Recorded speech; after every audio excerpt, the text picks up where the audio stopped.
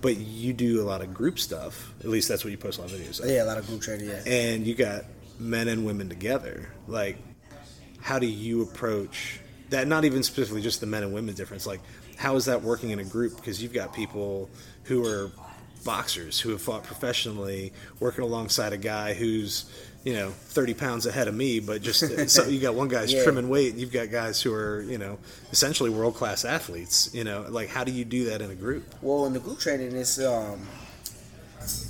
everybody's on their own pace.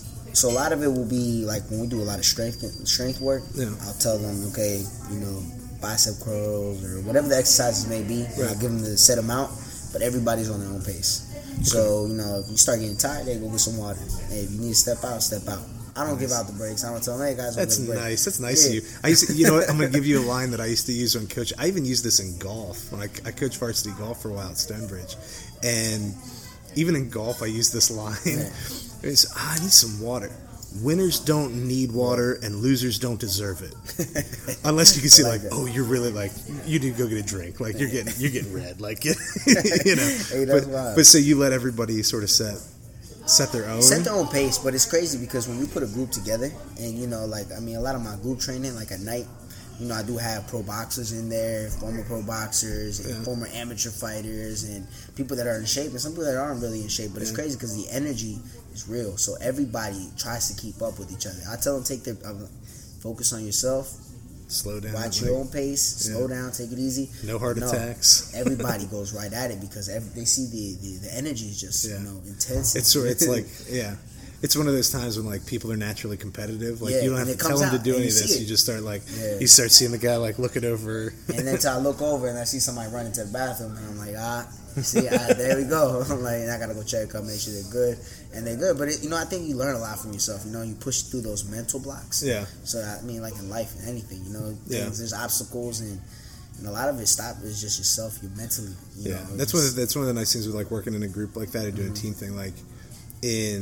God, it would have been middle school, beginning of high school. I played football, and we had a big lifting program in my high school. And I hurt my back freshman year, and I was done. I learned to play golf, and I was like, oh, I have a chance to be really good at golf. I have a chance to be mediocre at football. So I sort of switched. But even in middle school, they would tell us to go to the high school weight room. So after school, all these guys, we would walk or jog. Sometimes they'd even run a bus for us to the high school when you go work.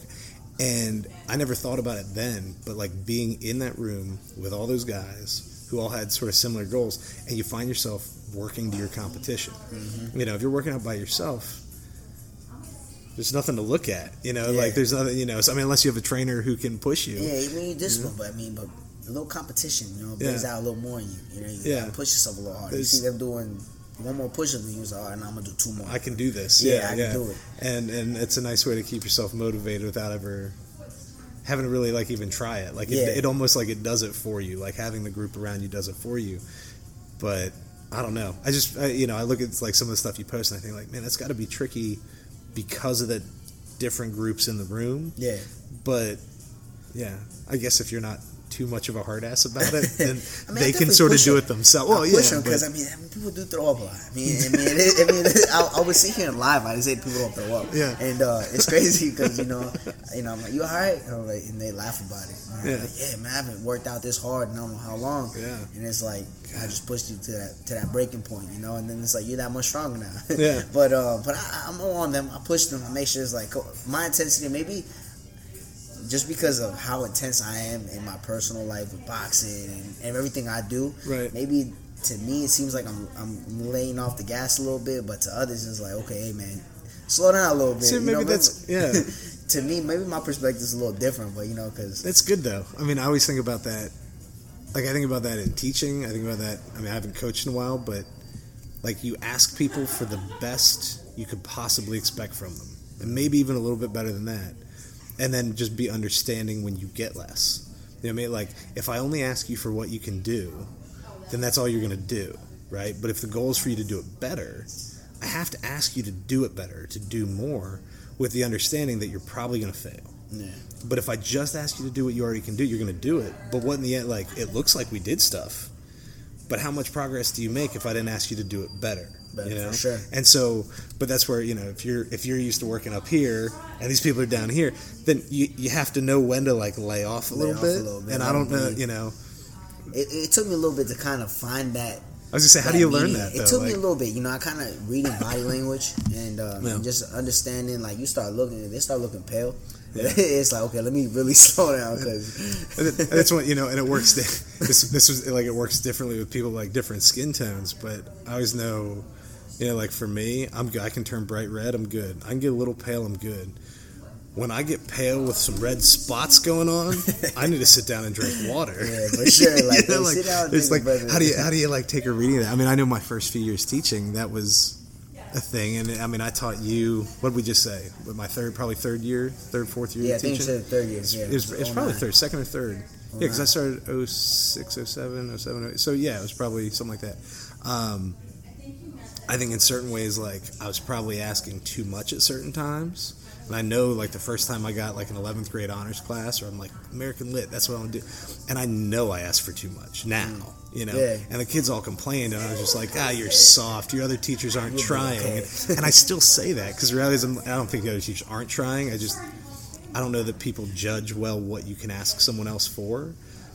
But I think I probably started too much, and then you sort of work your way back. But I also think that's easier, though, because if you think about it, if you start off being too hard on people, say in training, and you can sort of rein it back in, that's probably a better place to be than to start off too soft. Because if people walk out and don't feel like they got a great workout, they're not coming back.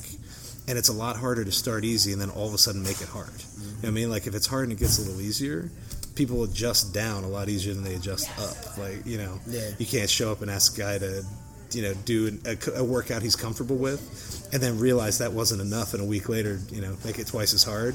Like, that guy's sad. He's sad when he leaves. And trial and error. I mean, I think I had that. That was my. I mean, when I first started, I was pushing people so hard that it was like, dude, relax. Like, I would look back and I'm like, why did I push them to that breaking point? But then it was like, you know, I gotta remember, they're just, you know, whatever their goals are weren't the same as mine. You know, being a boxer, I had to push myself to the extreme, being in this condition. Right. You know, this person just wants to wear a bathing suit. Yeah, they just want to lose a few pounds. They just want to feel good about themselves. Like, yo, take it easy a little bit. This is not combative. Yeah, exactly. So I tell them it's more like a mental training. I try to tell them, I'm gonna make you feel uncomfortable, but I want you to feel comfortable in that uncomfortable situation. Right. There's a fun education word for this, and I don't remember what it is, but it's where things have to be harder than you can do on your own, but not so hard that you can't do it with a little bit of help from me. It's like I'm going to use the word, and then it's probably the wrong word. It's like the zone of proximal development or something, but it's like, if I just ask you to do what you can already do, we're not doing anything. Yeah. And if I ask you to do more than you can do even with my help, you're going to end up feeling like a failure and you're going to quit.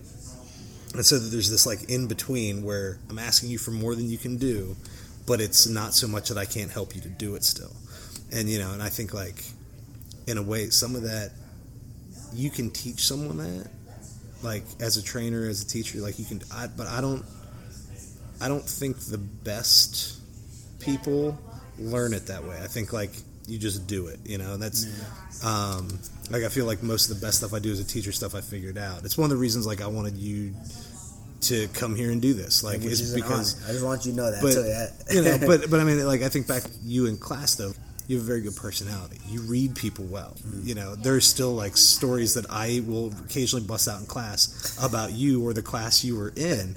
And the thing is, even when things weren't going well, you, in my experience, and I mean, we obviously don't hang out a lot, but keeping in touch a little bit, seeing you here and there, like, you're a person who reads people well. You respond well. Like, you can make a joke in class. You could get up and walk across the room at the wrong time.